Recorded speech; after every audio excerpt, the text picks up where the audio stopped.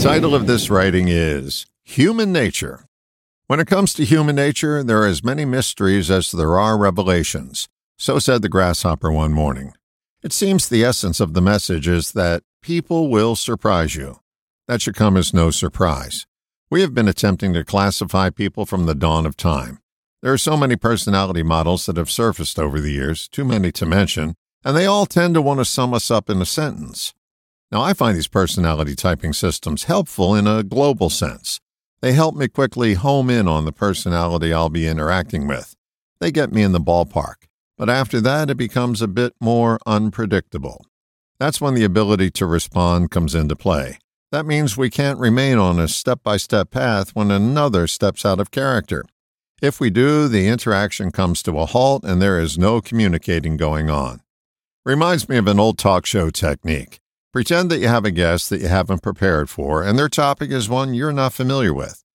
After you introduce them and ask your first general question or two, you then go into what I call the last sentence mode. That means that you formulate a question on the last thing they said. For example, if they say, "Yes, this is the car of the future and it comes with a 4-barrel ashtray," you respond with, "So I'm sure our viewers or listeners are curious, what is a 4-barrel ashtray?" This keeps the communication going as you respond to each new surprise. People will not always react the way your preferred typing systems predict they will. When they throw you a curveball, that's when you throw away the manual and reach for a response. That means you'll have to let your conditioned reaction go by so you don't swing and miss. When you recognize the curve, wait for a response that's not pre-programmed and offer it instead.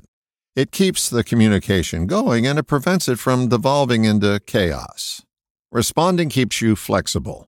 You'll succeed more often when communicating with others when you opt out of rigid reactions and offer flexible responses instead. Dr. Dave Dobson told his students to respond to a critical remark, a surprise, in this fashion. 1. Ask a question in response to the remark. 2. Ask with genuine curiosity. 3. Ask the question in neutral. That means to take the implied "screw you" out of your voice. This allows the communication to keep going and gives you a much better chance for a productive outcome than had you offered your initial reaction. I don't think the mystery of human nature will ever be solved. So when a person puzzles you, make sure to respond. All the best, John.